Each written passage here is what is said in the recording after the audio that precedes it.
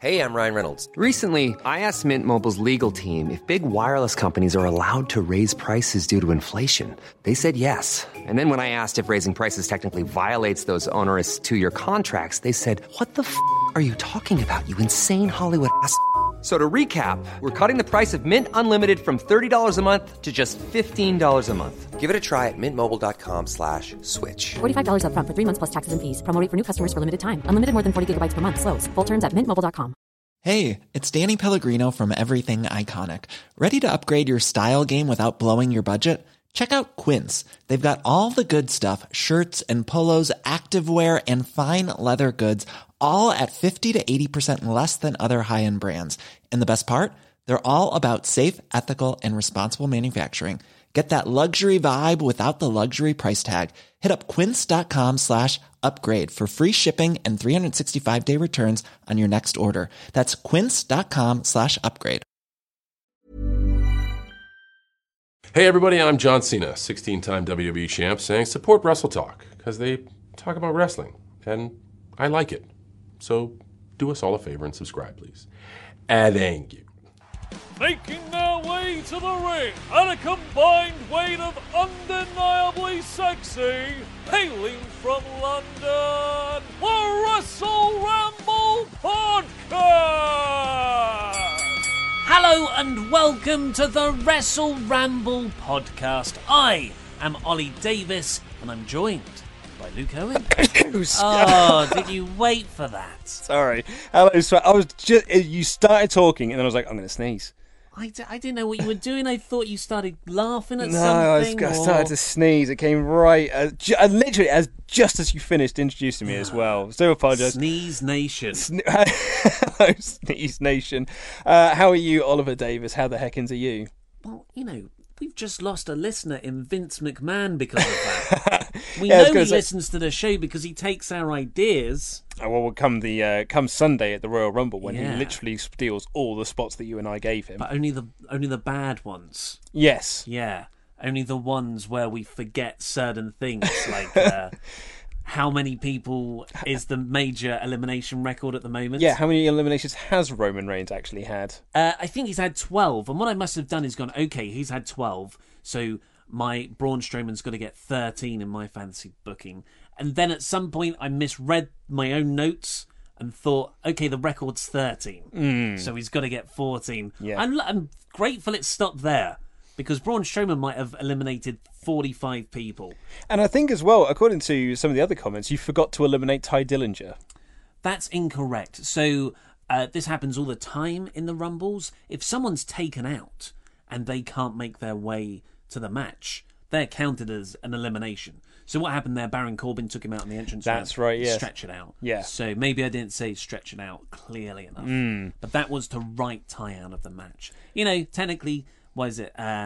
Curtis Axel's still in the Rumble. Yep. Maven's still in the Rumble. No, Maven was eliminated. No, he was put through the in between the top the first and second rope. No, I'm pretty sure. I mean, we've had this, man. Have We've we? had this, and the YouTube sided with me. Oh, really? The YouTube, yeah. I remember it. In my head, the way I remember it is that Maven eliminates The Undertaker. Undertaker's annoyed, and then he just destroys Maven, rolls him back in, and then throws him over the top rope to eliminate him, and then continues the beatdown. That's how I remember. I'm willing to admit that I'm wrong, but that's how I remember it. I'm 90% confident I'm right. I mean, I would have been 100% until you doubted me. Well, I mean, we have the WWE Network. We can always just go and check. So, today is a special Wrestle Ramble episode because it was Raw 25 last night. Controversial Raw 25. Yeah, we'll get into that. We nearly come to blows. I don't think we nearly come to blows. Just, close to punching just in the because face. we slightly disagree on the revival segment. There's scales of disagree, though. There's disagrees where we're both quite amicable about it, and maybe one of us will What were we about it? amicable. Yeah, that's not what you said first time around. What did I say? Amicable. Amicable. There's sometimes where we meet in the middle. We're like, the answer truly is in the middle, like so many things. But other times, it is an almost race to see who can have the last, but I disagree with that. And usually I let you have it. Thank you. Because you then have to move the rest of the show on. Yeah, well, I'm primely placed to do it as well, because then I can go. And the next segment, I just Exactly. do it in one swell breath now just comes out of me. Guarantee as well that everyone will side with you on this. But I mean, you know, we can get into it in the actual show. I don't think you can say that the revival have been de-pushed here when they weren't being pushed to begin with. You just can't let it go, can you, man? What? Just can't let it go. My opinion is carefully curated to what I think people want to hear, but different enough to keep it interesting. Like your top 10. Your top 10 favourite wrestlers. Whereas you're actively trolling people an idiot. We're going to do some... I do find myself sometimes when I'll post up like some thoughts about Raw and be like, oh, you know, I thought it was a fine show. And then when I just get messages from people going like, worst show of the year, this show is awful, it does make me actively want to go like, that was brilliant. Absolutely, it was a brilliant show. It's the contrarian in all of us. I called my Raw review worst Raw 25 ever. I thought this, when I was driving to work, I thought this was a brilliant, hilarious title because it can mean so many different things. It is both a statement and utterly worthless at the same time. And I thought that was a good out. But a lot of people, like actually one comment was, has there been another Raw 25? I'm not sure they were being sarcastic. Yeah. It's hard to tell sometimes. So some reviews, and then we'll get into the show. But you'll want to stick around for the outro because I'm going to talk about my trip to Hogwarts. I went to Harry Potter. I want to keep calling it the Harry Potter experience. I think it's the Harry Potter Studio Tour. Harry Potter Experience Studio Tour, Warner Brothers. It seems to have quite a few names. Yeah. My mum called it completely wrong. She has this really annoying tendency to get things slightly incorrect. So she calls One Direction First Direction. Yep. And the clothes store Matalan, she calls Mataland. I knew someone who used to call it Mataland, and they worked there. Yeah. Maybe they were just joking. I don't think they were. They weren't. Maybe she called it Harry Potter Land. She keeps calling me hubby. Yeah, well, that's something else entirely. So, some podcast reviews first off. I love crap gimmicks. That's the name of the account that's written this review. Writes, fantastic podcast. This podcast is just amazing. My favourite podcast to listen to. Thank you so much. Thank you, crap gimmicks. And Stars Can Scream. Wow. But who would hear them? Because sound doesn't travel in space. That is a metal album name. Is it? If ever I heard one. Oh, okay.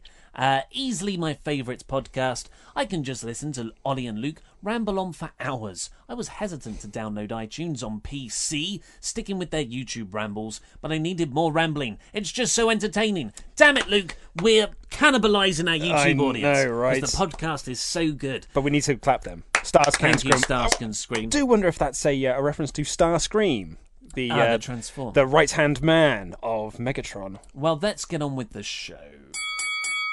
The Undertaker. He came out in front of the Manhattan Center in the Hammerstein Ballroom, which for a moment... Not the Hammerstein Ballroom, the Manhattan Center. The Manhattan Center. No. You're doing the same thing I thought.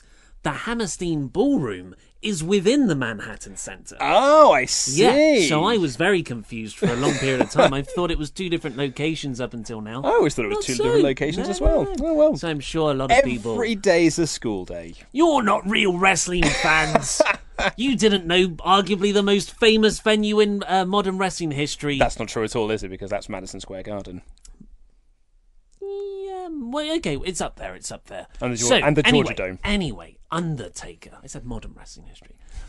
Undertaker. He came out in front of wherever the old school stuff was, not with the smoke and not with the lights and not with his Undertaker hat on, because he did the sexy striptease to take that all off at WrestleMania 33.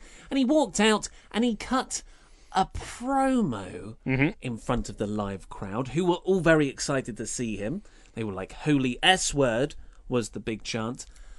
But then, like, at the end of it, everyone was kind of, okay, what was that? So my reading of this, and you and I kind of disagree on this slightly, my reading of this felt like a retirement speech.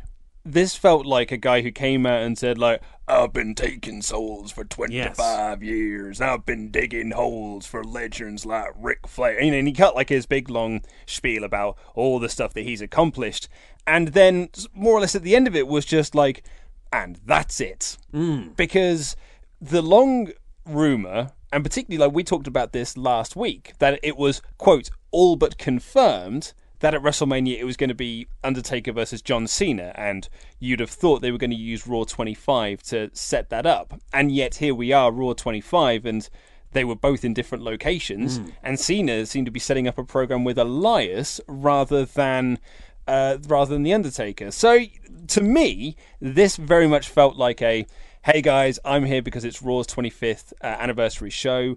I was on Raw 1. I was on the first episode of Raw here in the Manhattan Center, and I'm going to ring out my career, my last appearance in front of a WWE crowd at the Manhattan Center. It's interesting that you bring up the whole John Cena thing, because that's been the long reported thing for about a month now. Dave Meltzer of the Wrestling Observer has been reporting that, and so have like those little Twitter accounts like WrestleVotes, who seem to have some form of inside source.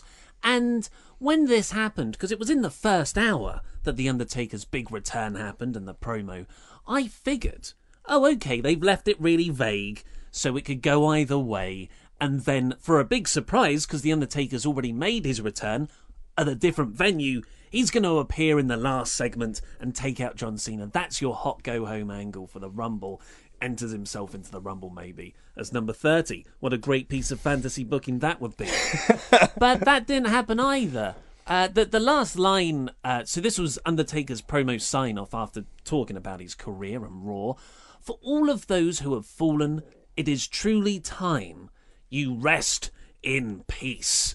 And then Jim Ross sort of played that up like, is he teasing something? Yeah, he said that sounds like a challenge, or like he said something along those lines, which I then was a bit surprised at, because I mean, I'll be honest, JR and Jerry were all over the show. Neither watched the product, neither really knew who or the storylines going in and stuff. But to me, I mean, they played it up like it wasn't, but the content of the promo suggested otherwise. I don't know. I think that last line, it is truly time you rest in peace for all those who have fallen. It's like, I'm going to avenge all of those people I've slain. Slain? Yeah, slain I would go with. Slain? Yep. To finally have one last victory at WrestleMania. I don't think it's as conclusive as you say, and Meltzer has said since that it's something's going to happen in the next few weeks to set up. Oh, really? Oh, okay. Yeah, so that's still the plan.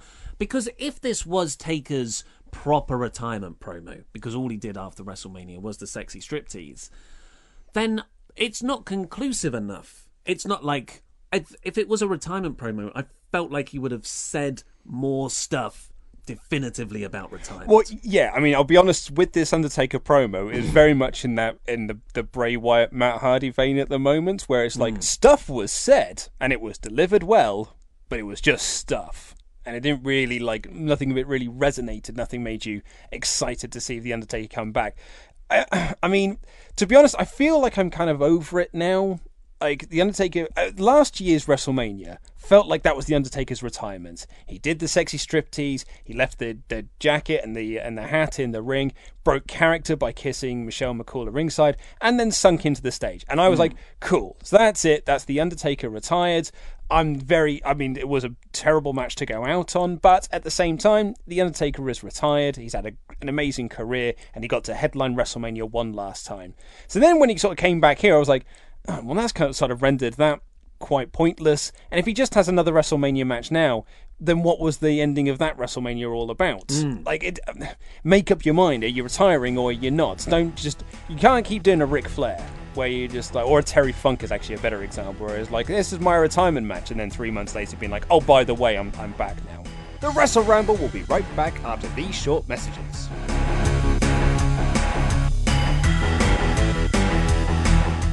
This episode of Wrestle Ramble is brought to you in part by Patreon. For just $5 a month, you'll get access to the exclusive Wrestle Ramble Extra, where Ollie and I review classic pay-per-views from the past. This month, Patreon backers will get our review of Wrestle Kingdom 10, which featured an all-time classic between Shinsuke Nakamura and AJ Styles. And if you help us reach our next Patreon goal, we'll be able to live stream episodes of Wrestle Ramble on YouTube, as well as new perks like NXT and Ring of Honor reviews. So head over to patreon.com/WrestleTalk for more information, and support Wrestle Talk.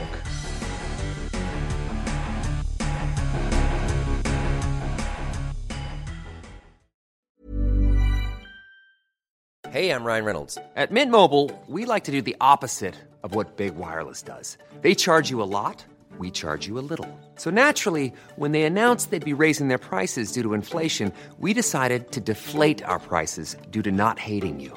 That's right. We're cutting the price of Mint Unlimited from $30 a month to just $15 a month. Give it a try at mintmobile.com/switch. $45 up front for 3 months plus taxes and fees. Promo rate for new customers for limited time. Unlimited more than 40 gigabytes per month. Slows full terms at mintmobile.com. Ever catch yourself eating the same flavorless dinner 3 days in a row? Dreaming of something better? Well, HelloFresh is your guilt-free dream come true, baby. It's me, Keke Palmer. Let's wake up those taste buds with hot, juicy pecan-crusted chicken or garlic butter shrimp scampi. Hello Fresh. Stop dreaming of all the delicious possibilities and dig in at HelloFresh.com. Let's get this dinner party started. A lot can happen in 3 years, like a chatbot may be your new best friend. But what won't change? Needing health insurance. United Healthcare Tri-Term Medical Plans, underwritten by Golden Rule Insurance Company, offer flexible, budget-friendly coverage that lasts nearly 3 years in some states. Learn more at uh1.com. Millions of people have lost weight with personalized plans from Noom. Like Evan, who can't stand salads and still lost 50 pounds. Salads generally for most people are the easy button, right? For me, that wasn't an option. I never really was a salad guy. That's just not who I am. But Noom worked for me. Get your personalized plan today at Noom.com. Real Noom user compensated to provide their story. In 4 weeks, the typical Noom user can expect to lose 1 to 2 pounds per week. Individual results may vary. Haha, it's a Raw review looking jacked, man. So the Raw episode itself kicked off with Jim Ross and Jerry the King Lawler in a fantastically recreated set in the Manhattan Center Hammerstein Ballroom. I would say Manhattan Center. That's what they called it. That's what they called it, yeah. Even with the Ico Pro banner. Yep. The failed sports supplement drink. That's what it was, wasn't it? Sort of if memory serves. I can't fully remember. But like people who were there at the arena were tweeting about it, because I basically as soon as I saw people heading into the Manhattan Center, I was like, right, I'm jumping off Twitter now because I want to be surprised when I watch this the following day. And the tweets that I did see before I jumped off social media were people going like, this is like stepping into a time warp. Like, I really feel like I've been transported back to 1993. It was a really like faithful recreation. I'd be interested to know if they did anything to the cameras as well. I mean, it was still shot 16:9, but the colours look so vibrant and reminiscent of the old style. And the light, I guess it's all lighting and set design, but it did, hats off to them. And seeing Jerry the King Lawler in full King regalia and Jim Ross, and like with really nice. With the actual font as well, with like the 93 Raw font to show their names. I thought that was a really nice touch. Really good stuff. Yeah. Then they threw over to the Barclays Center. Yeah. With Stephanie McMahon and Shane McMahon in the ring. You had the modern day more inferior announcers, I guess. But Corey Graves was the best thing on the show, announcing-wise. Usually. Like that. I mean, that's pretty much standard these days. And Shane, they were all in tuxedos. Yes. Well, of course, it's a big event. It's a big event. And Shane gets his cheap pop in, and they do a video of Raw's best moments, like a 4-minute highlight reel. Oh, I've got to be honest. Right. People say that I'm very negative on WWE. People say that you and I are very negative on wrestling, and we make our bucks just constantly criticizing the product and things like that. And perhaps I have become very cynical in my old age. I don't really think I ever quite enjoy the product at the moment.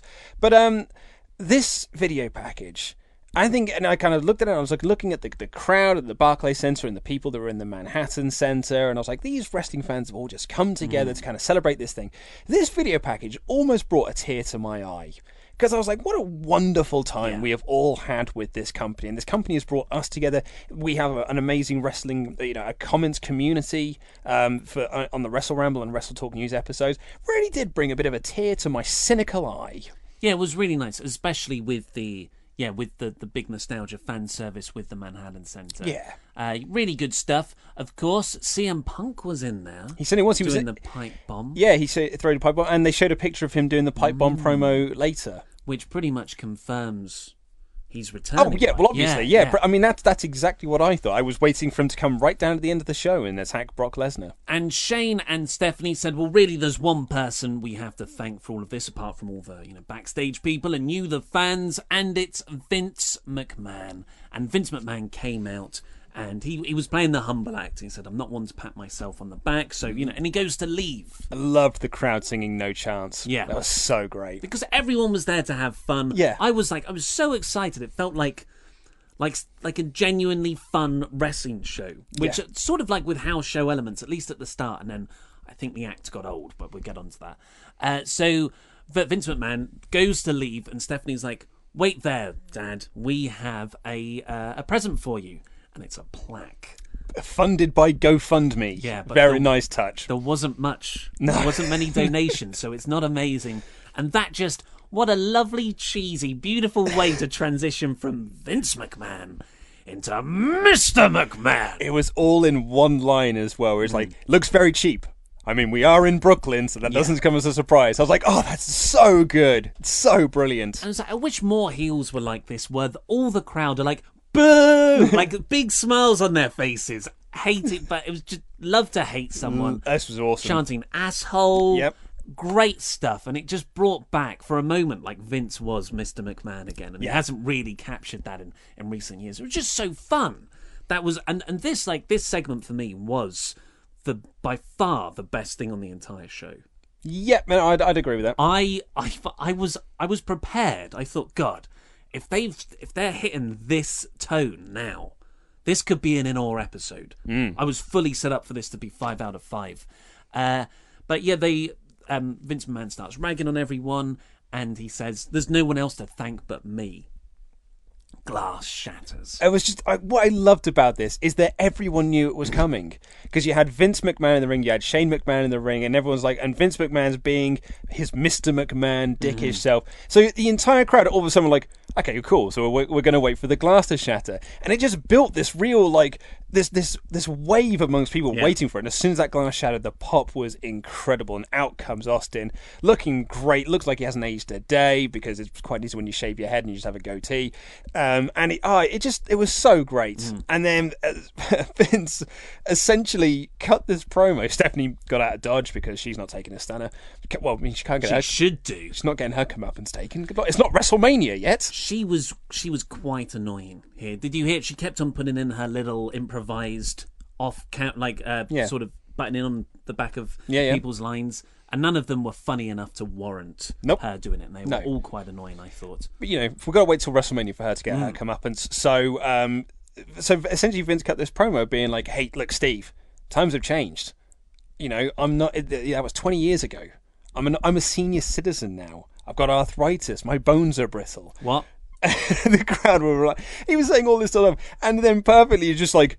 Shane, on the other hand, is in the prime of his life. Look at Shane. And Shane's reaction, not the greatest actor in the world, but Shane's reaction of just like, what? It was so great. I loved all of this segment. And actually just seeing Vince and Shane and Austin in the ring look like 1998 all over again. I loved all this. Just with a few more wrinkles. Yeah. I mean, more grey hair. I even liked the what chants. Yeah. But that's how happy I was for this segment.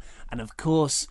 Stone Cold gives Shane a stunner. Shane doesn't sell it very well. Gets some beer skis in, and he's sharing them with Vince. Nice little touch as well, because Vince is holding the beer, and Austin knocks it so that it spills up onto his nice jacket. and Vince's reaction to it was really great. And Vince goes to leave. There was a bit of a weird bit, did the music stop before? Well, I think what it was is that Vince was going to leave, and then as soon as the music stops, Vince in character was like, oh, so this is where I get the stunner then. and turned round a bit. And it was like they've stopped the music for a reason. Turned round, stunner to Vince McMahon.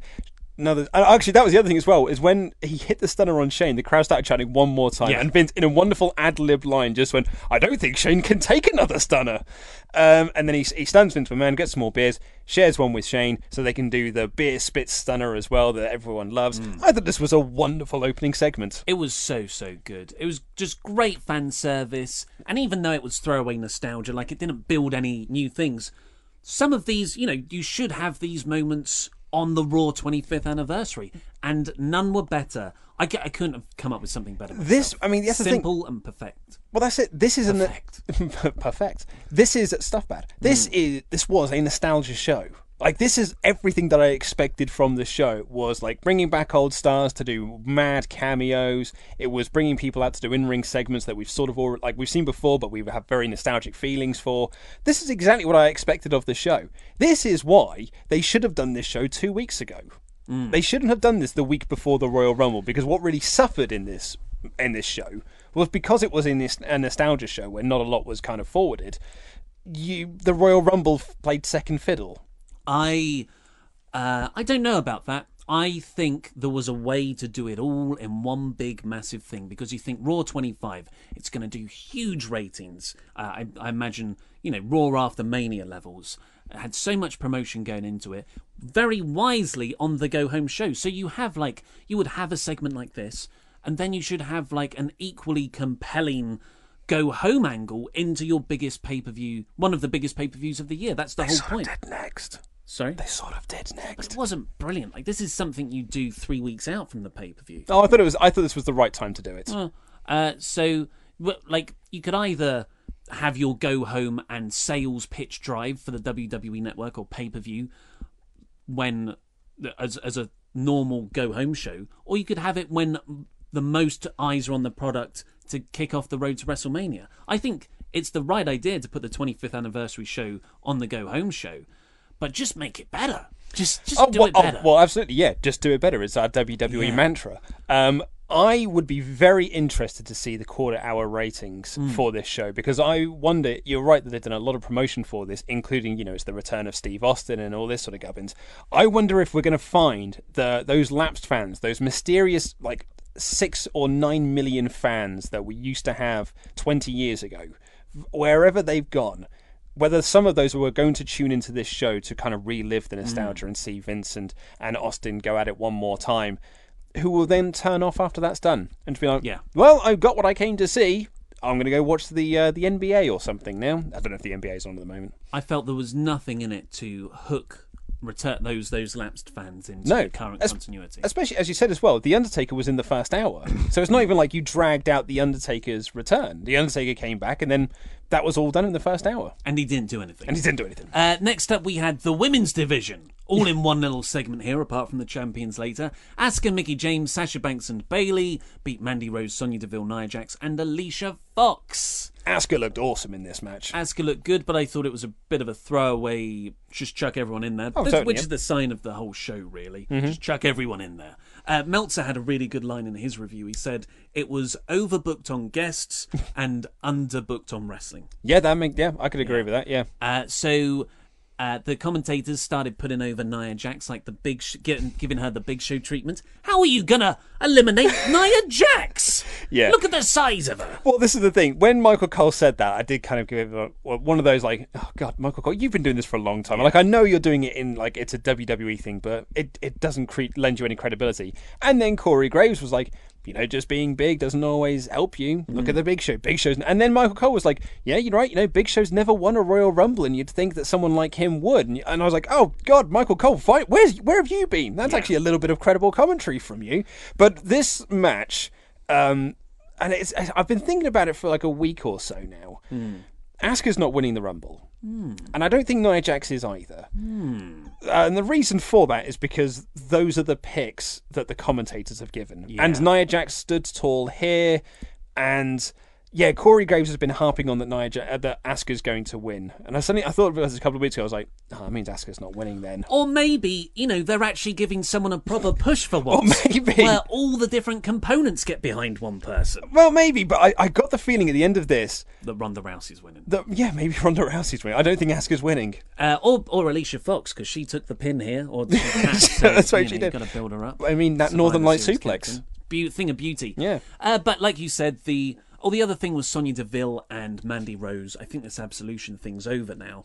They were meant to be this rogue faction, and now they're teaming with other heels that they had previously gone against. I didn't like that, but they've been put in a bad situation with Paige. But the post-match angle was pretty cool, where Asuka just threw over her own teammates over the top rope. Yeah, I loved this as well. I mean, it made Bayley and Sasha Banks looked like complete doofuses because Asuka pushed Mickie James out of the ring, and then they stood like, "What do you do that for?" It's like a Royal Rumble, and then threw Bayley out, and then threw Sasha Banks out, or it might be the other way around. But yeah, I thought this was a really great set, and I thought Asuka looked absolutely awesome in the match, and I think she looked awesome in the post show. Yeah, so far, and she was the most over person in the whole match. So far in the show, really good opening segment, mere match, but it's a packed show. We can forgive them for that. Good post angle. Okay, we're cooking.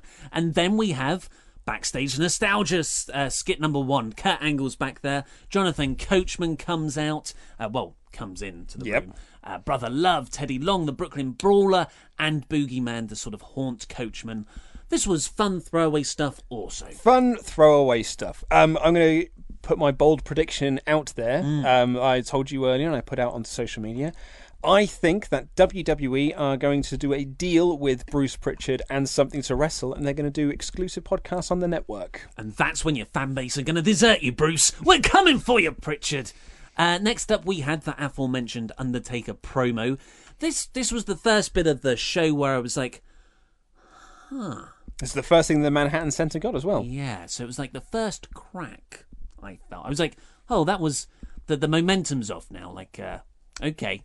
But then it went back to the Barclays Center, and we got an APA protection poker game skit backstage playing against Heath Slater and Rhino. Yeah. That was fine. It was JBL getting to do JBL stuff.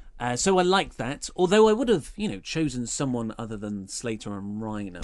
Well, no, I think it works great for Slater and Rhino because he's got kids, man. He needs that money, so it was perfect to put him into this poker position, especially with the payoff you got at the end. I'm not saying the payoff was particularly great, but I think that Slater and Rhino were the perfect people to put in here. And then you got the $1 Million Man walk in because he's got all the money, you see. Yeah, that was a nice. When like some cameos, you're like, that's clever. Yeah. Like your Honky Tonk Man number 3 entry in the Rumble. Thank you very much. I was like, that's a good one. And the same with DiBiase here. I'm just saying, in a show that's already very packed, and it's the Go Home Royal Rumble show, do you have Rhino and Heath Slater who aren't going to do anything, or do you use this APA skit, which is going to run throughout the entire night and then end in a match? Do you have that to build up a larger feud or some stars? I would have loved to have seen the Bar in there, way more than I would have. Not to slag on Rhino and Heath Slater, but they're so far down the card, you've got to, I think, pick these spots wisely.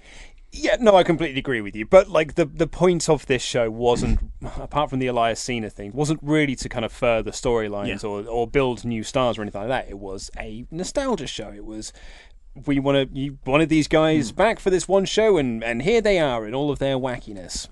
Yeah, problem is I disagree with that. I'm not saying... I think that was the wrong move. I'm not saying that's right. I'm just saying that's their rationale. Next up, we have more nostalgia. So this is when I was like, it is just a nostalgia show, and I'm getting it's a bit sickly sweet. Although this did have an element of greatness in. It was Raw Authority figures from the past. John Laurinaitis in a red suit. I'm a huge John Laurinaitis fan. Honestly, not even so. I thought he was great. I love his voice. He's People CM power. Punk, he's CM Punk feud. I thought that could have been something special. Excuse my throat there.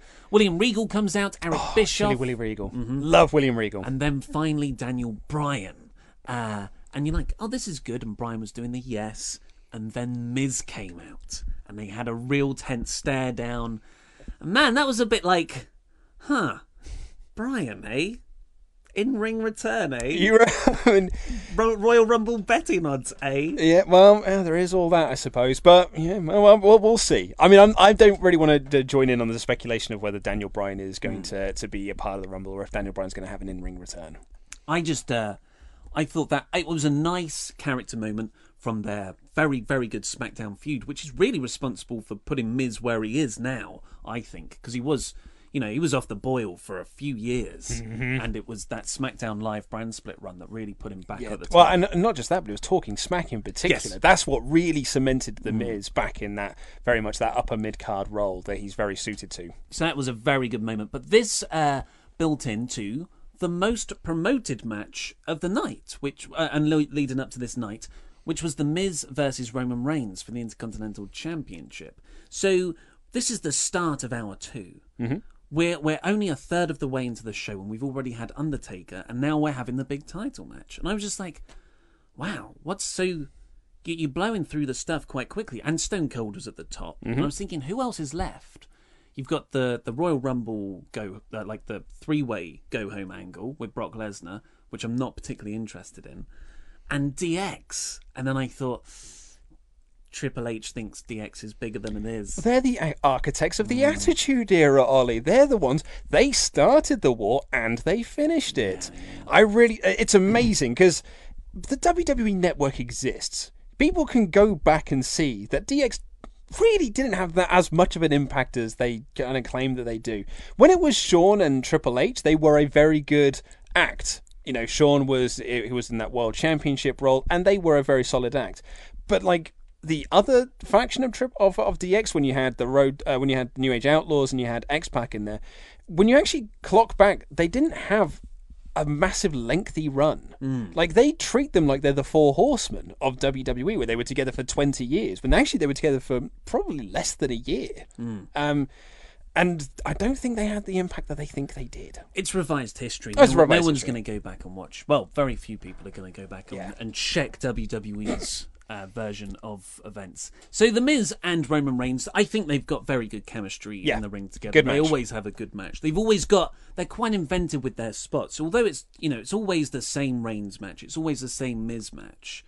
But they find enough ways to riff on that where I'm never bored, and I always like them together. And it was some Miztourage shenanigans and an exposed second turnbuckle, which I didn't see until the replay. So I was like, neither did Corey Graves. Yeah. So that was good. The referee, man alive, like when he threw out Heath Slater, when he threw out the Miztourage from the outside, how many geeks there are on Raw? When he threw out the Miztourage, go back and watch it. He like dances across the ring to throw them out with like this really big like hand gesture to be like, you're out of here. Nice. It was wonderful refereeing. He's going to get future endeavoured soon. He can't get over referee. There's only so many pops an audience has. Yeah, but this was absolutely right. I thought this was a fun match. They always do have really good matches. And yeah, it was an exposed turnbuckle into a skull-crushing finale. And Miz is your new Intercontinental Champion. What was the point of putting the belt on Roman? Apart from Miz had a film to make. But well, and he's a Grand Slam champion when he wins the Universal title. Could have done that later. Like I get that they wanted to do it as quickly as possible, but I'd have rather they just kept the belt on Roman. I really wish that they'd have kept the belt on Roman until WrestleMania. Was that one of your 2018 predictions? That it would be Intercontinental Champ versus Universal Champ? No, it wasn't. That was one of my predictions. It wasn't one of my bold predictions. Right.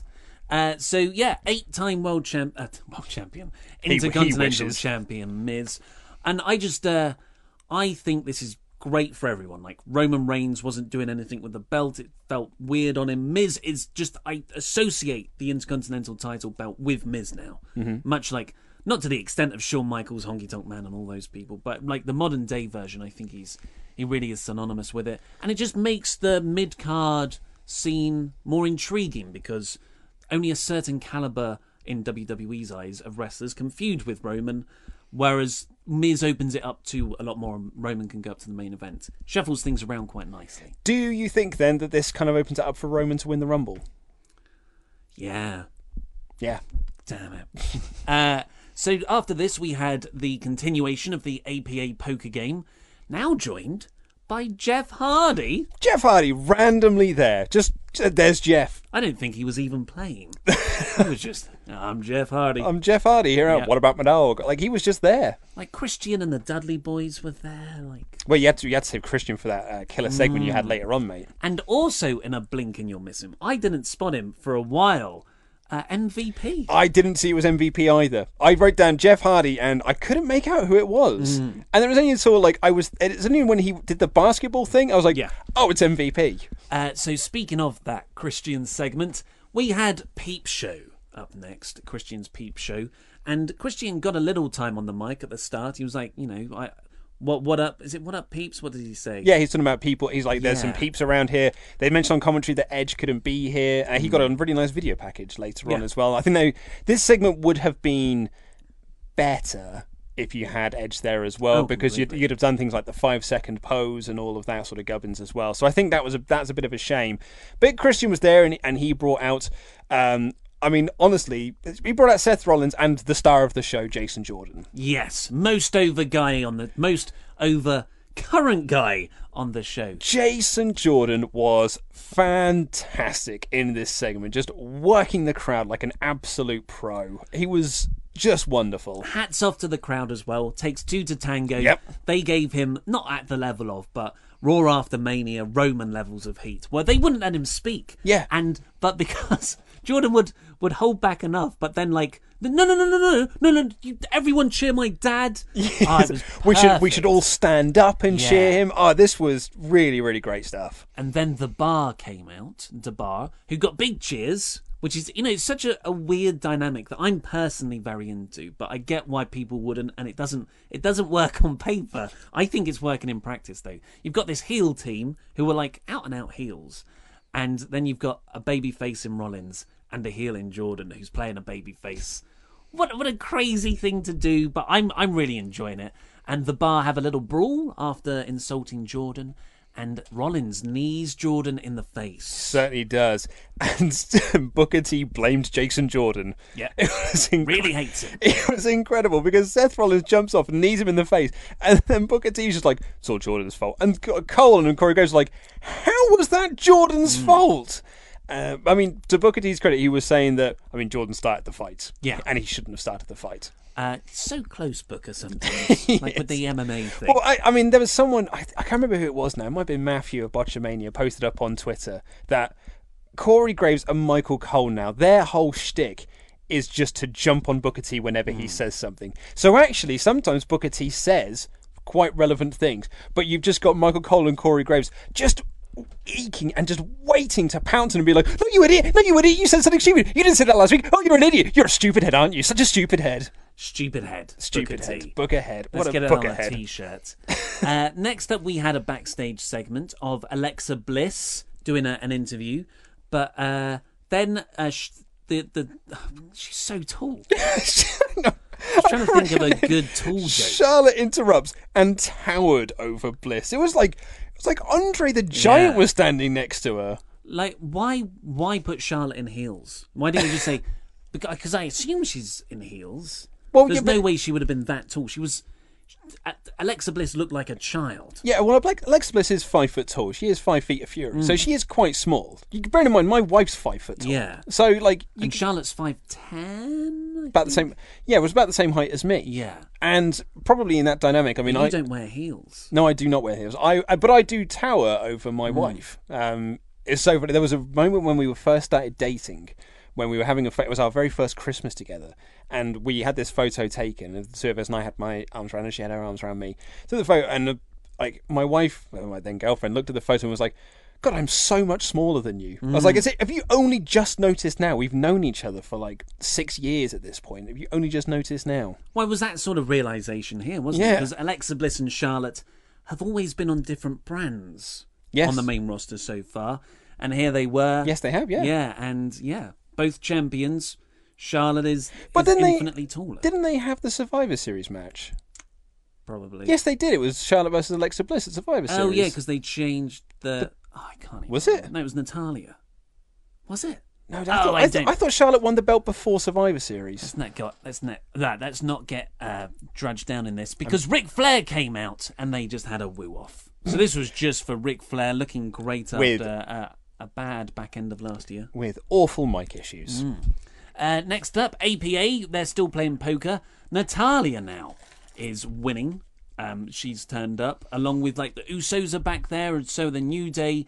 And Dana Brooke is there with Titus Worldwide, being so good with numbers. She's like, Heath, you've lost a lot of money. Yeah. So he's like, oh, man. I've got kids. Then we cut to the Manhattan Center. It's Bray Wyatt and Broken Matt Hardy. Woken Matt Hardy. I've written here, Bray comes out to cut a promo. Because Bray Wyatt made his entrance, and I was like, okay, so here's Bray coming out to cut a promo. Maybe they're going to do a Woken Hardy stare off, and then they'll get into a brawl and what have you. And then no, Woken Matt Hardy just came out, and they had a match. No silliness, no weird Woken skits. It was just had a match. 2 minutes of match, 5 minutes of advert. Can I give you a theory? Tell me. Well, okay, so I was thinking about this. I forgot this happened on the show until I was kind of replaying it in my head while I was on the tube over here. And I was like, oh god, yeah, there was that Matt Hardy Bray Wyatt match. That was very weird because the match was nothing. Like the match was a couple of moves, and then Bray Wyatt won, and it was it was a very decisive victory. Bray Wyatt just won. My theory is, and I'm not saying that this is correct. I'm not saying that this is absolute definitive speculation. Proof. This is very much speculation. They're done with Woken Matt Hardy, and my rationale for this is that this feud has had build. You know, we've had weeks and weeks of them kind of cutting Skype call promos and things like that, and we've had some in-ring stuff. But this match didn't have any build. We never said, like, hey, we're going to have a match at Raw 25. They've never been... Didn't they? No, they've never said that they were going to have... They, as far as I can remember, this match was... this was an unannounced match. The only time they've announced it was when they were going to do it over the 205 Live tour, which effectively is what they got at the Manhattan Center, apparently, because they had quite a few cruiserweight matches in between stuff. So... this match was unannounced, or at least it felt unannounced, and it was over in, very quickly with a very decisive finish. But it was something in the match that made me think about it even more, which is that at every single opportunity he could, Matt was doing the delete chant. And at the time, I remember thinking, like, God, Matt's doing that an awful lot. Like, that's he's only got 2 minutes. I was like, he's doing that an awful lot, and he's doing it at every chance he can get. And you should let that thing sort of grow organically, let the crowd do it themselves, rather than you having to guide them into doing it. But after the match, I was like, oh, I think he was doing it at every opportunity, so he could go backstage and be like, did you see what happened every time I did it? The crowd really got into it. To try and show, almost, it felt like he was trying to prove to the back that Delete is over and that his gimmick is over. I mean, I am putting 2 and 2 together and getting 5, but I think there is a lot in there that could be unboxed. Certainly could be the case. To me, it just looked like this is an overstuffed show. We also don't have time for you at the Royal Rumble because that's a pretty stacked show as well. But you could start the feud at the Royal Rumble. The feud started back in November, but you build to the match. Like, you could have started that, like, with the two of them having the stare-off. Like, that's what it felt like this has been building to. Was their first, something with them at the Royal Rumble.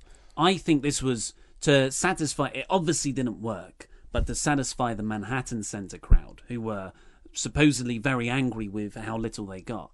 The Woken Matt Hardy, Bray Wyatt blow-off, you think, that's a smart thing. It's going to be to the more passionate fans...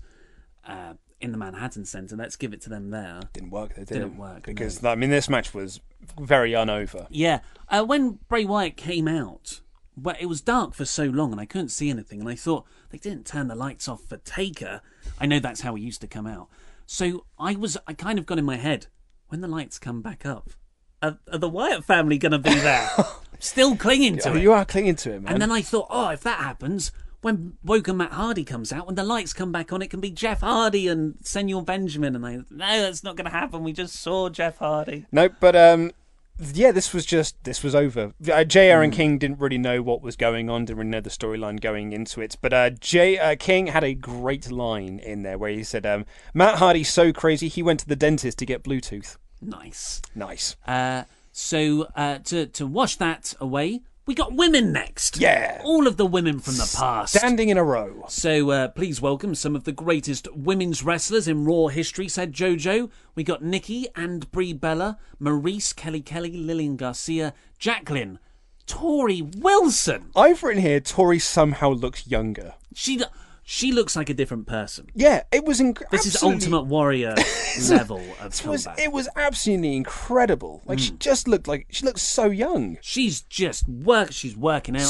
She's model. Worked so hard Great, for that, man. like, well done for fitness. Congratulations to Tori Wilson. Really I thought good. She looked like she could be on the main roster now. Yeah. She looked like she's great. I mean, she didn't want to be a wrestler anyway. Like, when she was in WCW, the reason why she liked being in WCW was that she didn't have to be a wrestler.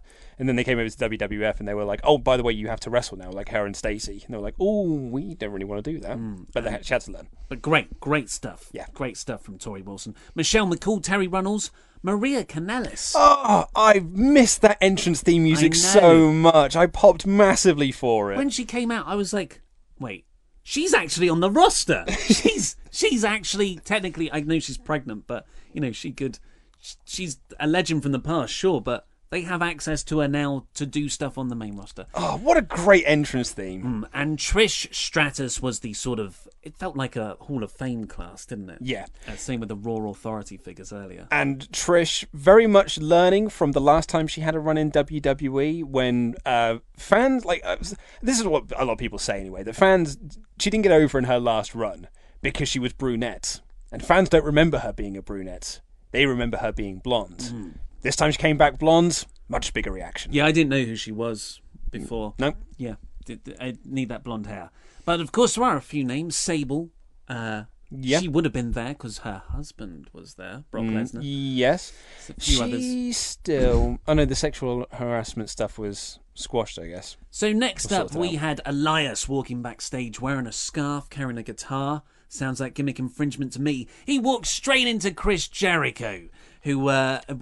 Jericho was just great wearing his Alpha Club t-shirt. He might have got the biggest pop of the night. Yeah, it was definitely up there. And Y2J goes to put him on the list. He goes, I'm just kidding with you. I'm not going to put him on the list. And then he puts him on the list. That delivery of putting someone on the list was good. That's got to be one of the most over things of the last 5 years. It was great. It was really, really great. Wonderful little showing from Jericho. Because that felt like the list moment felt like an all-time... like a reference to an all-time classic Raw thing. Yeah. And it was only last year, really, which is amazing. So Elias walked outside to do a song. Before we get to this, I've written a note here because they showed a video of Triple H and Connor's Cure Kid and Stephanie turning on the Empire State Building lights. Yes. And they showed this big sort of, cityscape of New York with the Empire State Building standing tall and all the other buildings standing tall. And I've just written here, New York is the coolest place on earth. I love New York. I want to go back there so bad. I want to live in New York. It's the coolest place. I just think it's the coolest place ever. Well, I want to walk with Elias. Who's got that over. I think we can safely sign off on that catchphrase. Crowd was super into that. Delete? Nah. Walk with Elias? Everybody. So Elias did a little song, trashed the legends. Jimmy Fallon was sitting in the front row, so he trashed him as well, including The Rock. Yeah. There was a line against The Rock, and I thought, does that mean The Rock might come out next? No. Or there'll be a little pre-recorded message? No Rock. I thought that was a bit of a glaring absence. I was waiting for the Honky Tonk Man. Yeah. Yep, that could have happened as well. But instead of all those much better things, we got John Cena. Who was very unhappy that he didn't get a big reaction. Yeah, the crowd did. They were the sort of smarter crowd who wanted to chant "asshole" again at John Cena. He just kept saying, like, where are you? Like, he was making loads of gestures of, like, where's all the noise? Where's the noise for me? Even, like, bad noise against me. Like, there was nothing. It was really loud at the start, but then by the time he got to the ring, it very much tapered off. And then he got a promo. And then as soon as, like, he grabbed a mic and the crowd made a noise again, it was like, oh, there you are. Like, oh, there's the noise I've been waiting for. I think he was trying, because John Cena's very good at turning the crowd on his side throughout the course of a promo. I think he was just trying to get the crowd into more of a frenzy, because they were starting to taper off now. After a very good start, it was, nothing's happening, really. Yeah, pretty much. And then he... what did we get a return of here? John Cena wasn't the biggest return here, really, was it? Zombie Beach Ball came back. Bloody Beach Balls. I'm so glad they squashed it quickly. God, well done, security. Well, it was a good through line. Elias said that Brooklyn doesn't have balls, and Cena was like, there they are, right there, the Zombie Beach Ball. Yeah. Great pop. Cesaro Beach Ball feud was up there for the best of 2017. But then Cena sort of had a showdown with Elias, but Elias low-blowed him and bashed a guitar over his back. Yeah, I've written here no Taker feud then, but I guess you can do it after this feud with Elias is done. Well, that was always the plan, because Samoa Joe was going to feud with John Cena through to about March, and then Cena was going to transition into the Undertaker feud for the month before Mania. That was the reported plan, at least. But now Samoa Joe's unfortunately injured. He's going to miss the Rumble, so it just looks like they've slotted Elias into that space, which is great for Elias. I was going to say there are quite a few mid-carders that could have got over in feuds with John Cena, but actually feuding with Cena was more damaging to them. Sure, yeah. Bray Wyatt and Rusev being the first two that spring to mind. Baron Corbin's another one, yeah. But maybe Elias will come out okay. Yeah, maybe. Maybe. I don't see it happening. Once the feud is over, Elias will be right back to doing what he was doing previously. Yeah, I agree. It's just a shame, like John Cena and Samoa Joe, that could have been a real hot program. Then we go backstage. The APA are still playing poker, and Titus Worldwide now accuses Heath Slater of cheating. The New Day are there as well. The New Day are there too, setting up a match, which is going to happen now after Ted DiBiase wins. And Farouk awkwardly says, "Damn." Yep. Like I don't think it was a damn warranted situation. Well, of course it was. Ted DiBiase won. He had all the money to begin with. Oh, that man with money. But I always think of Farouk Dams as, this is weird. Why is everyone doing this? What a stupid situation. Damn. Oh, you do a really good damn. Oh, damn. There we go. Sorry. I didn't know you wanted an actual Ron Simmons damn. An actual damn. Oh, I'm not saying it was damn worthy. Okay. But that was, I guess, the reason they gave for a damn.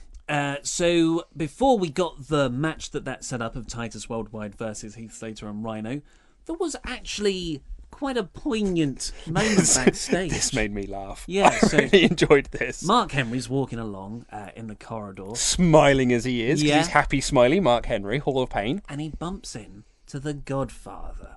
And they have a moment, like we used to be a team together, this is all good. Well, no, he was talking about, like, before he was Mark Henry. Right, yeah. He was Sexual Chocolates. And Mark's like, oh, come on, man. It was a long time ago.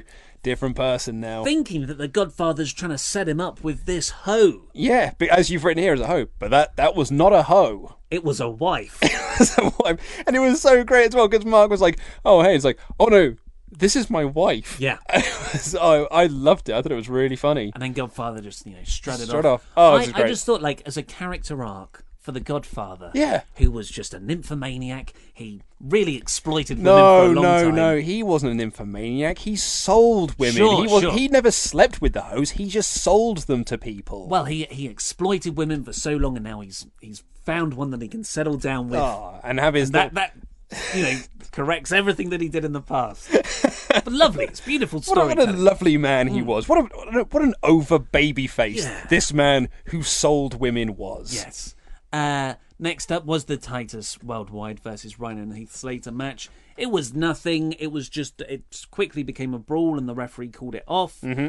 So the Dudley Boys came out, and Titus Worldwide and his own partner Rhino sacrificed Heath Slater, rolled him into the ring, so the Dudleys could put him through a table. Crowd just wanted to see a 3D. Dudleys did the was up spot instead, and I think that kind of killed. Build to the table. Well, I know, but people didn't want the table. They wanted the 3D because Slater was getting into the ring, and the crowd were going like 3D, but they didn't get that. So I think that kind of like killed the momentum a little bit. Then they did the 3D through the table, and that kind of picked them back up again. Yes, it was what it was. It's just this was fine. You're right. It was what it was. But combined with the DX angle that happened later, I just thought they're a bit too similar, and one of them sacrificed a very promising team. Well, yeah, I mean, especially considering all the great stuff that Bully Ray's been doing in Ring of Honor. But hey, Luke, speaking of great teams, I mean, the Dudley Boys are one of the greatest teams of all time. Speaking of great, here's AJ Styles. Oh my God. Get in there, Charlie. What a script. I laughed so much at this. I watched it a couple of times. It was so funny. Yeah. Oh my God, it was just perfectly rubbish delivery coupled with perfectly rubbish writing. Oh, I wrote it down verbatim. Yeah. I loved it that much. She is dead inside when she delivers the line. It's like you can watch the exact moment the heart breaks. Speaking of great. Yeah. Oh, it was great. It was like a Wrestle Talk News episode. I thought nothing could dislodge the affection in my heart for Kurt Angle's line about the trucks last week. Yeah. Speaking of great. Is she? I mean, any given week, I would say she's so much better than Dasher on SmackDown. But this here, coupled with Dasher last week, I don't know, man. I'm kind of going back and forth now. I imagine they'd be pretty good if they were allowed to be themselves more. Charlie for sure can be. Yeah. So I've actually written down Dasher in my notes. I was like, was it Dasher? And then I had to go back and watch it, and I was like, Is it? And I got up pictures of them. It's Charlie. I'm pretty sure it's Charlie, despite having Google images of everyone and the picture. Is it Charlie? I always I'll know. read some recap notes. It's as well. funny because I always know it's Charlie, but I never know it's Dasher. Weird. It's weird because, like, anytime Charlie comes on screen, I'm like, Charlie Caruso, and I know that's Charlie. But when Dasher comes on screen, I instantly write Charlie, and they go, no, wait. No, that's Dasher. I'm like that with Mike Rome. I think he's Charlie as well. Yeah. They're all Charlie, generic Charlies. What about Todd Phillips? Tom. Oh, Todd, yes. Todd. So, that was Dasher's... So that was Charlie's smooth transition into... Speaking of transitions... Introducing AJ.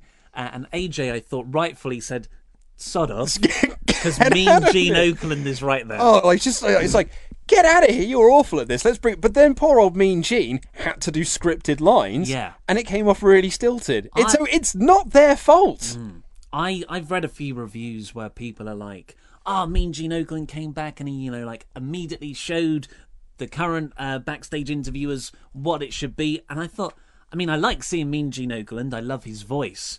But he just asked one scripted question. And the great thing about Mean Gene was that he would sort of have a proper conversation, right? Yeah. That didn't happen. No. He just said his question and then stood there and listened to everything AJ had to say, which was trying to make Cammy happen, which isn't good. So, on that, you saw a lot of reviews that said that Mean Gene kind of showed everyone up. Do you know what I feel that is? I feel people wrote that note down before it happened. Sure, yeah. Because I would have written that note down, because as soon as Mean Gene came in, I was like, Mean Gene's going to show everyone up here. He's going to show how great he is. Write that note down, and then you forget to delete it, Yes. and then you post it.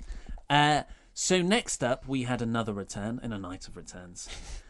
At the Manhattan Center, first Shawn Michaels and Triple H came out, and they did the full DX with glow sticks, and they're thanking fans after Shawn Michaels started to do a little joke thing about 25 years, man, God, all these memories, like the one with the sausages, and Triple H and whoa, and he kept on doing stuff like that. And Shawn Michaels had quite the funny line of, I used to be the boss, but now you're the boss of everything. Yeah, to Triple H. so funny. I really enjoyed that. But the crowd seemed to be a bit restless, and Triple H went into overly thanking mode, which was, I didn't think played that well. He thanked Rick Rude. He thanked China. I think by this point, this is where the Manhattan Center realised that this is the last thing we're going to get, and we have probably been screwed out of this. Yeah, but I'm pretty sure I heard this when Triple H said China. Did Jerry Lawler go, "Wow"? I don't recall that. No, I can't confirm that, but I thought I heard that. But it was nice to get a mention of China, which Sure. I think, aside from when she died, is the first time they've mentioned her on commentary in a long time. Because I don't think they mentioned her at Raw 1000. It's been a long time since China's name's been said on WWE TV, and obviously the Austin podcast. Hunter's going to get back home, and Stephanie's going to be like, "What do you say?" You say back home. They work together. Yeah, that's a good point. The New Age Outlaws came out next, doing their always lovely intro spiel with Road Dogg, and then X-Pac came out, who got a real nice reaction. His was the most genuine of the five, I felt. Yeah. And he got in because he was, that Razor Ramon match on Raw when he was 1-2-3 Kid is such a huge part of Raw history, and everyone was chanting 1-2-3 rather than X-Pac. I really liked that. Yeah, I enjoyed that as well. And then they were like, well, it can't be a Raw reunion without Scott Hall or Razor Ramon or the bad guy, whatever they said. And out came Razor Ramon. He certainly did. Cut to commercial. Yep, they've got to get a commercial in there somewhere, I suppose. Yeah. But yeah, he came out, and it was nice to see Razor. He looked great. Yep. He just looks so good. Just so happy to see Scott Hall back in this shape. And he said Raw 25 is Too sweet. Which brought out the Balor Club. And then the Balor Club came in and they all did the Too Sweet together. And then I was just... around about this point, I was just like, this is the longest single segment on the show so far. Or at least it feels like. And it's also the one that involves Triple H. Yep. And this whole... And, it was like what we said earlier about DX. I don't feel like they warrant this much attention in the 25th anniversary celebrations. Sure, definitely give them a segment. But don't make them go, at the end of the show as pretty much the main event, and have a match attached to it and all this posing.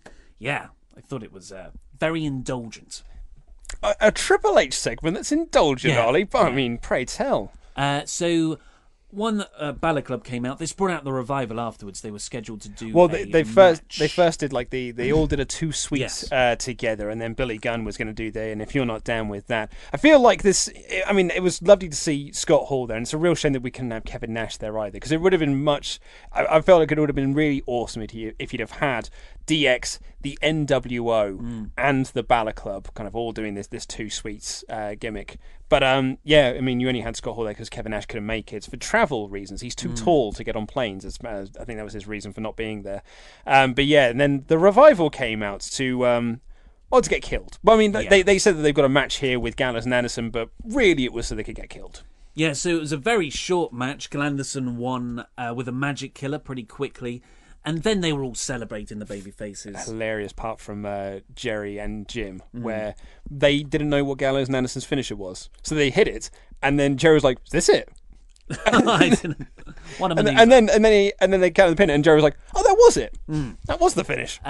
So the baby faces are celebrating, and the Revival are like, "Hey, buddies, we're not done with you." Completely misreading the numbers game here. And everyone hit finishes on the Revival, sort of paying off what happened the previous week when the Revival said, we hate DX, all these guys ruin the business, we're solid 80s wrestlers. Wonderful sell job by the Revival. So the rub. Okay. Are we going to talk about the rub? Well, yeah, I mean, this is not a rub, but do you think this segment killed the Revival? No, it didn't kill them, but it did not do them any favours and has knocked them very far down in sort of my mental rankings. I disagree, because this will be forgotten about by next week. It's a segment on a nostalgia show, and you need to have a tag team in this position. And the Revival are a heel tag team, so you need to have a tag team like that into this position. You set it up last week. This was the payoff. Come next week, we act like nothing ever happened, and we just sort of move on with our lives. Miz Taraj would have been good. Yeah, but they were involved with The Miz. So you're right. Someone like Miz Taraj would have been much better. But I don't think this hurts the Revival. No one will remember this come next week. I don't have as much confidence. I think it will, subconsciously make people devalue the Revival. I think it's great for Balor Club. And that's the team you're pushing, really. So, well done for that. But to counter-argue that, when DX did Raw 1000, they were interrupted by Damien Sandow. And they did this spiel here where they all hit finishes on him and Damien Sandow. But, that didn't hurt Damien Sandow. It wasn't that segment that had Damien Sandow. It was the booking of him. And actually, Damien Sandow was at most over a couple of years later. Well, it's not like... I'm saying it's a step. Like, this will be the first step. Well, it's not the first step, but it's a step in the... If you look at WWE's track record of the eventual losing interest in a team, like it happened with the Ascension, as Dave Meltzer pointed out. It happened, to an extent with Heath Slater. Heath Slater was a pretty over villain after the Nexus stuff. And then he did all the stuff about being killed by legends, and that solidified him as at a certain level. I just don't... If you really want to push a team and make them good, you shouldn't do this. Like, you can defend WWE and say, well, this is their thinking, but you can't agree with their thinking. No, I don't agree with that. And I said, the Miz Taraj would be a much better team in this position. My point I'm saying is that this segment isn't what's going to hurt the Revival. It's the subsequent booking that will hurt the Revival. Because if you now book the Revival to be complete chumps, then that's what will eventually kill them. It's not this segment. If next week you just book them to be like chumps again, and then the following do the same thing, the following do the same thing, then that's what's hurt them. I disagree. I think, you had a push, like they were being built up for a bit. But they haven't had a push. They had a few squash matches. They had one squash match. They've had 2 or 3 squash matches since they came back in December. And this was, obviously building up to this. And now they go down again. And then you build them up, and then they go down again. We've seen it so many times. I disagree. And there's only so many ups and downs you can take. I disagree, because those... Paired with all the time out from injury. Those pushes weren't designed for this thing. Those pushes was just to put them on TV. Like, they haven't been building the Revival for anything. It's not like they've been building the Revival to be world title contenders and then booked them in this segment. They've booked them to be, here are 2 lads that are on the roster. and they are at this very much bottom level, and then they got beat up by DX. So they haven't been building them up. So there's been no ascent. There's just only been a steady, just going straight. So after the few squash matches and the squash match last week and the in-ring promo, if the Revival were to then this week take out some legends, would you? Why is that not a continuation of an ascent? Well, no, because they've been going straight, and then they've started an ascent. Well, I disagree with you. Royal Rumble Go Home angle was the last thing on the show, which was disappointing. Well, it certainly happened. So it was a weird This feud sucks. This feud sucks, man. It was just a weird thing to end on. Yeah, really weird. It was really weirdly structured because Kurt Angle came out with, and you're like, oh, okay, you're paying off on all the cameos you've set up throughout the night. To be honest, I don't know what Brother Love can do as a lumberjack in this situation, but fine, bring him out. That's kind of cool. So Kurt Angle comes out and he's got loads of mid-carders, and you've got like New Day and the Usos. Elias really shouldn't have been there. And lots of the people, like Boogeyman was there, looking like ripped, and Brother Love, as I mentioned. So they all come out, and all the active wrestlers kind of create a line down the middle of the ring to separate Kane and Braun Strowman when they come out. So they're on opposite sides. And Kurt's saying, this is the main event thing and you shouldn't touch each other. So I don't know why Kurt brought them all out. Like, there was no point to this segment. Kurt Angle, as a GM, didn't be like, we're coming out here for a contract signing. He didn't say, we're coming out here for you to all cut promos on each other. He just brought them all out to the ring and then was surprised they all fought each other. It was like, well, you gave them no purpose to be there. But Braun came out and he got a fairly good reaction. But, like, man, the lack of reaction for Kane was just, it's so upsetting, considering that he's meant to be in this main event feud and he's meant to be pushed like a main eventer, and the crowd just aren't buying into it. And then he was treated like an absolute chump in this segment. So Heyman came out next. Oh, my God, he was great. And very good. And he said, he's not here for a nostalgia trip. Brock Lesnar is here for a fight. Bum, bum, ba-dum, bum. And Brock comes out. And I guess the deal was, all the mid-carders are there to act as the security. But as soon as you see an angry Brock, everyone scatters. That's a good idea on paper. I don't feel like it translated well in practice, though. No, and then he kind of knocked out Strowman, and then he got in the ring and F5'd Kane, and that was the end of Kane. Yeah, he didn't even do a sit-up. I was like, well, Kane's going to sit up. Yeah, nothing. I was waiting for Kane to, like, when Brock or Braun was celebrating, for Kane to attack him, and, like, Kane stood tall at the end of the show. That's what I was waiting for. So he's taking the pin at the Rumble. So he's taking the pin at the Rumble, yeah. But no, like, it was nothing, and then Braun got back into the ring and threw Brock into the barricade, and then put him through a table, and which looked great. Love a running power slam. But that was it. Yeah. It was. There wasn't anything to it, and I guess so. There was that Kane and Brock Lesnar pull apart brawl from several weeks ago, which was again like nothing, really lackluster, and we all rightfully criticised it. But I think now, although it is quite overdone, if you're going to do the big pull-apart brawl, why not have it here? Because you've got all the stars, all the legends, all the mid-carders, and it's your hot go-home angle. You can have like a proper absolute chaos, and that's your go-home angle for the Royal Rumble. But instead it wasn't that. And I just felt like they didn't get over how angry Lesnar and Kane should be after the Braun Strowman pulling over the lighting rig thing. With the grappling hook. Yeah, with the grappling hook. I felt like that was completely ignored. This was a very poor go-home angle for a feud that WWE genuinely seem uninterested in. This really is a stopgap feud until they get to WrestleMania. So why not have this earlier in the night and have a Royal Rumble go-home angle where all the people who have been entered are in there and they sort of do the, everyone's chucked over the top rope thing and you get that final shot. I don't know, man. It was weird. It was so weird. Weirdly structured show, way too much throwaway nostalgia for my liking. It felt like it wasn't canon. There was nothing really to progress storylines. I guess you got the Elias and Cena thing. And yet he's still annoyed about the Revival. Yeah. It's not canon, but he's still annoyed. Well, it's lucky canon. And it was just to have all of those things within the first hour and a bit, which I'm fine with, but have saved some stuff for later on in the show. It was a really odd show. Like, I'm not disappointed in the show because I'll be honest, it was more or less what I was expecting it to be, which was a nostalgia show. Every single segment was just like a, hey, here's a nostalgia thing, with the exception of the women's match, which was, I think, might be the only thing that didn't have, and Matt and Bray, might be the only two things on the card that didn't have anything nostalgia related. Oh, Miz and Roman, I suppose. Cena and Elias? Would you count? Yeah, but Cena was treated like a nostalgia act. Yeah. So maybe it was like those three things aside, everything else was just a nostalgia piece. So yeah, that's kind of what I was expecting out of the show. So from that perspective, I'm not disappointed because it delivered exactly what I was expecting it to. But it wasn't a great show. And what would you give it? Because I obviously gave my Raw review of poor. A poor? Wow. Yeah, well, I was going to go average. Like, at the start I was thinking this is an in-awe show, and it just kept on getting lower.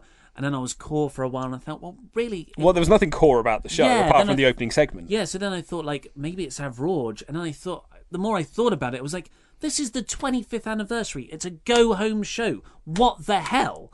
So I was like, no, I have to, like, put it as a poor. I think this show should have happened 2 weeks ago. Because if you were just going to do nothing but nostalgia stuff, do that as 2 weeks ago on Raw actually would have helped the build to the Universal Triple Threat match and the Royal Rumble, because they don't play second fiddle to it. And then you had this show as your full-on go-home show for the Royal Rumble. As it was just a really weird episode of Raw, which was all about nostalgia, nothing about the Rumble. And now we got a Rumble this coming Sunday, and they're like, oh, by the way, buy the WWE Network and watch the Royal Rumble. But yes, you've had some time to think. Yeah, kind of low average. I don't think I would give the show poor because it was what I was expecting it to be. So I think it's an average show, mostly saved by that opening segment. What about like as a go-home show? Oh, as a go-home show, it's dreadful. So, but this wasn't a go-home show. This was a nostalgia show. Okay. Are you ready to admit you are wrong about the revival? No. I'm just so surprised that you have come down on this. Because, like, who was more pro NXT, pro revival than Luke Owens? Right here. This guy right here. Luke Owens loves NXT. And here I am, fighting the good fight. And you're like, it's all good, man. I'm not saying it's all good, man. I'm just saying that, like, everyone's going to forget this come next week or come 2 weeks' time. No one will look at the revival and be like, oh, yeah, but they were jobbed out to DX, though, weren't they? I know. Sometimes it's weird how sometimes we'll like fundamentally we're agreeing with each other, but on the surface, one of us is trying to explain WWE's actions, while the other one is just so appalled by WWE's actions they don't want to listen to the explanation. We are Brian Alvarez and Dave Meltzer. Sure. Because I feel like this is what Dave does sometimes when they do the. But that's what that's what WWE do. Exactly. Yeah. Like that's the Wrestling Observer way. Is that Brian Alvarez would be like, "Come on, these geeks over here treated like geeks. What nerds?" And then Dave will just go, "Yeah, but it's what WWE does." Yeah, he's a man who's been beaten down over the years. Well, that's it. Like, but I think whoever takes the WWE explaining side from now on is going to be wrong. It's going to be perceived as wrong. Is the Vichy government. That's where we got their collaborators. That's where we got to start calling them. So do you want to hear about my Potter trip? I would love to hear about your Harry Potter trip. A Harry Potter trip that I took some heat for from YouTube comments because I made a joke about it in the news, saying that you were going to see wizards and other lame stuff. And a lot of people did not pick up on the joke and my joke way of presenting that joke and thought I was being serious. I think it's quite clear that you are quite obviously a geeky man with geek sensibilities. I played Dungeons and Dragons, for God's sake. But people, maybe they were in on the joke too. I don't think and they were. they're just ribbing us back. I don't think they were. So, I mean... One guy actively said, I used to like you. Oh, what, big Potter fan. So the Harry Potter experience is... I don't actually have any anecdotes. Yes, do you know why that is? Because it's just good. Well, actually, I was going to say, do you know why that is? Because I've also been. Yeah, it's my second time. Is it really? Well, I went not really as a Potter fan, always a fan of the books, but I thought for the longest time that the films were just nonsense. Like it's like the books are New Japan and the films are WWE, right? And then I rewatched all the films over Christmas. like the first two are what they are. But from, Azkaban's interesting, but then from number 4, Goblet of Fire, really, really good. But not like proper good, but very, very investing. Yeah, no, I very much agree. I was not a Potter fan. I was too old when the books came out, so I read the first 2. That's right, I read the first 2. Second one I didn't really pay much attention to. I was just reading it to get through it. And then the third one, I started reading, and I was like, I think this is going to follow a very similar pattern here. Oh, there's a new teacher that's come in to replace the old teacher that used to be that was a bad guy. Yeah. Pretty sure I can see where this is all going now. And I just kind of left the book series and be like, nah, I'm done with that now. My parents read them because they're weird, but I didn't really get on with it. Films, you're right. The first 2 are what they are. I thought the third one's great. I think Azkaban's great. I haven't seen it since it came out, but I thought it was awesome. Loved Goblet of Fire, and then I thought pretty much everything else was it's fine. Like I thought Order of the Phoenix is it's fine, and I thought the 6th one, the American Pie one, where they're all just trying to get laid. Half-Blood Prince. That film is basically Harry Potter wants to get laid, and in the last half hour they're like, oh yeah, we need to talk about Half-Blood Prince. Oh, it's Snape, and then they move on. It's the Yule Ball, man. Yeah, and then like the last 2, fine. Half-Blood Prince is really good. I would go back and watch that. It's American Pie. Like it's the one actually I've seen the most because my ex-girlfriend loved it. She thought it was really funny, so she used to watch it a lot because she was a massive Harry Potter fan. My wife is a massive Harry Potter fan. She loves it. She was a big fan of the books. She was one of those nerds that used to queue up for midnight book launches and things like that, and like read it on the car ride home, and then have it read within the first 4 hours of it being released. That is motion sickness for me. I was going to say you can't do it. I think Harry Potter is the only book she can read in the car because she also gets very bad motion sickness. But I got her tickets to go to the Harry Potter studio tour for our very first Christmas that we had together, and I thought that it's fine. Like it's. When did you go? Was Hogwarts? Was the Hogwarts Express there? No, it was. Was the Forbidden Forest there? It was before both of those. Yeah. I think when we went, step up. When we went, it was around Halloween because there were I'm gonna say Death Eaters. Oh, creepy. Yeah. Are they the people with like the masks? So what? You mean Voldemort's sort of hench people? Yeah. They're not Death. Yeah, they're Death Eaters. They're Death Eaters? Yeah, because the other ones are Dementors.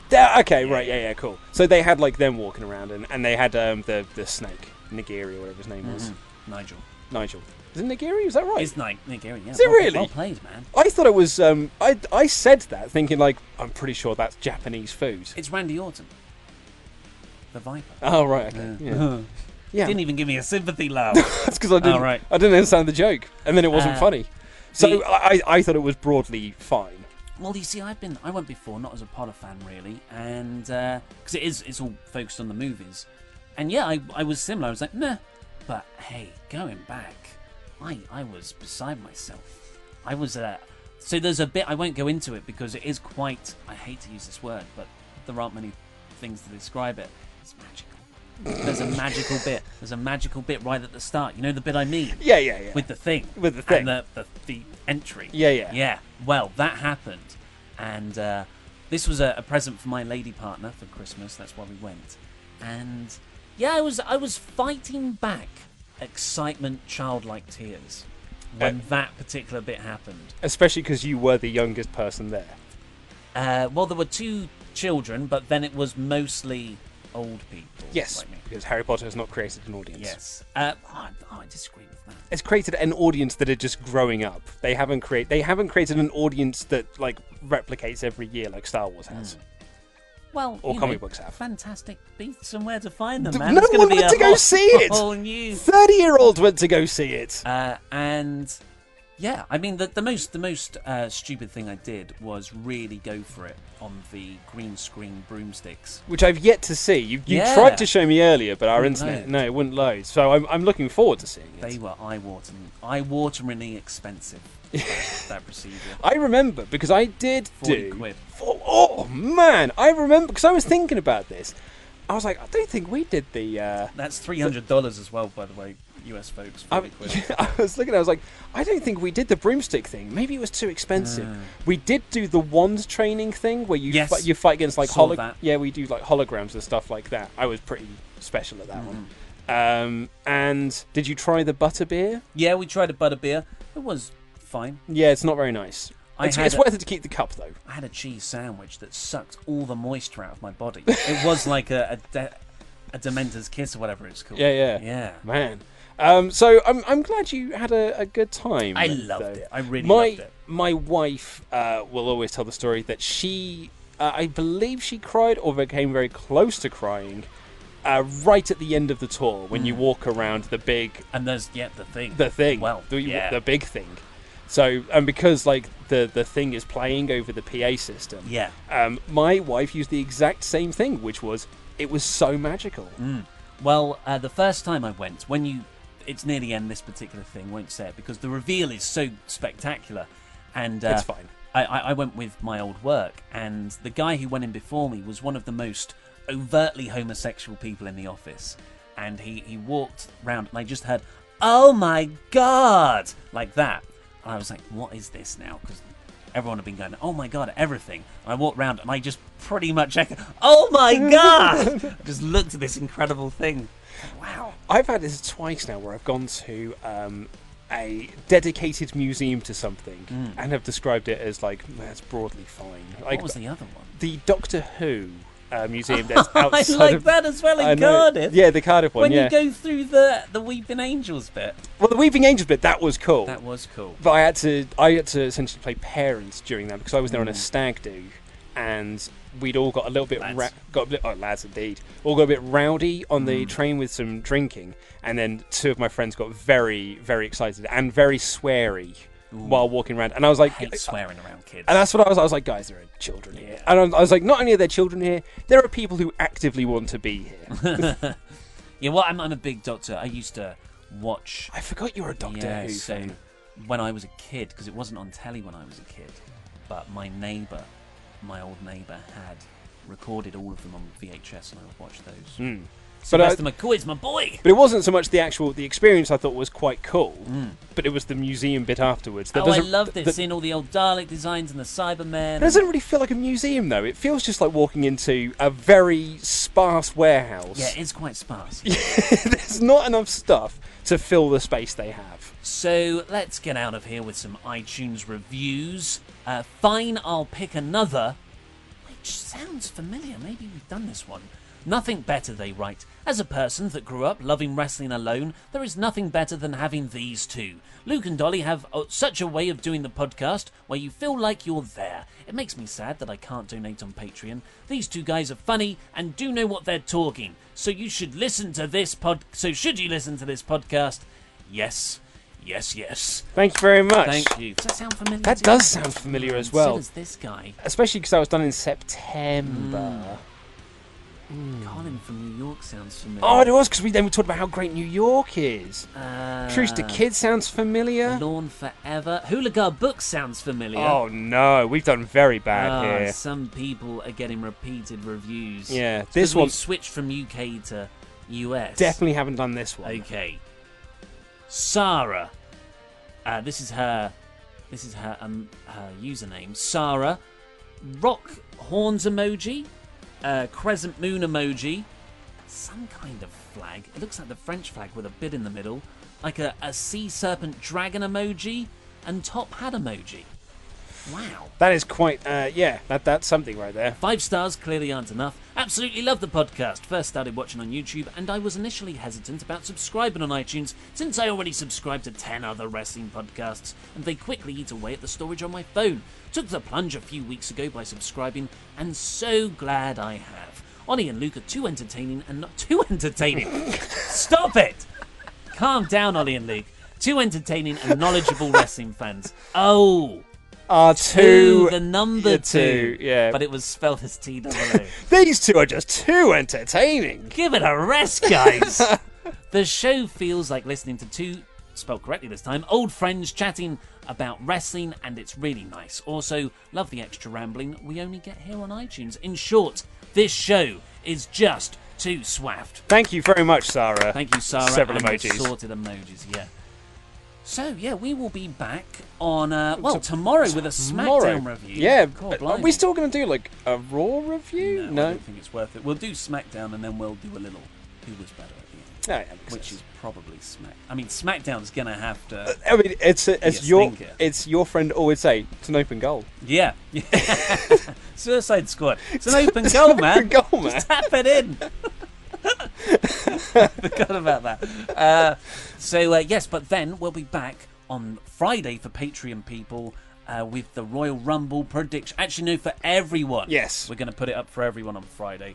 Royal Rumble predictions, including, hopefully, our lady partner predictions. Oh, yeah, well, I'm going to poll my wife this evening. I bet you are. We'll see you on tomorrow. Love you. Bye.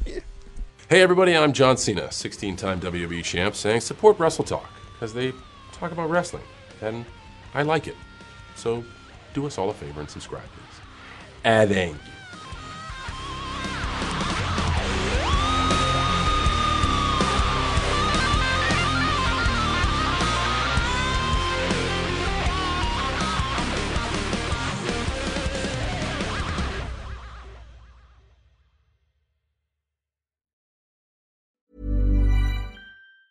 Ever catch yourself eating the same flavorless dinner 3 days in a row?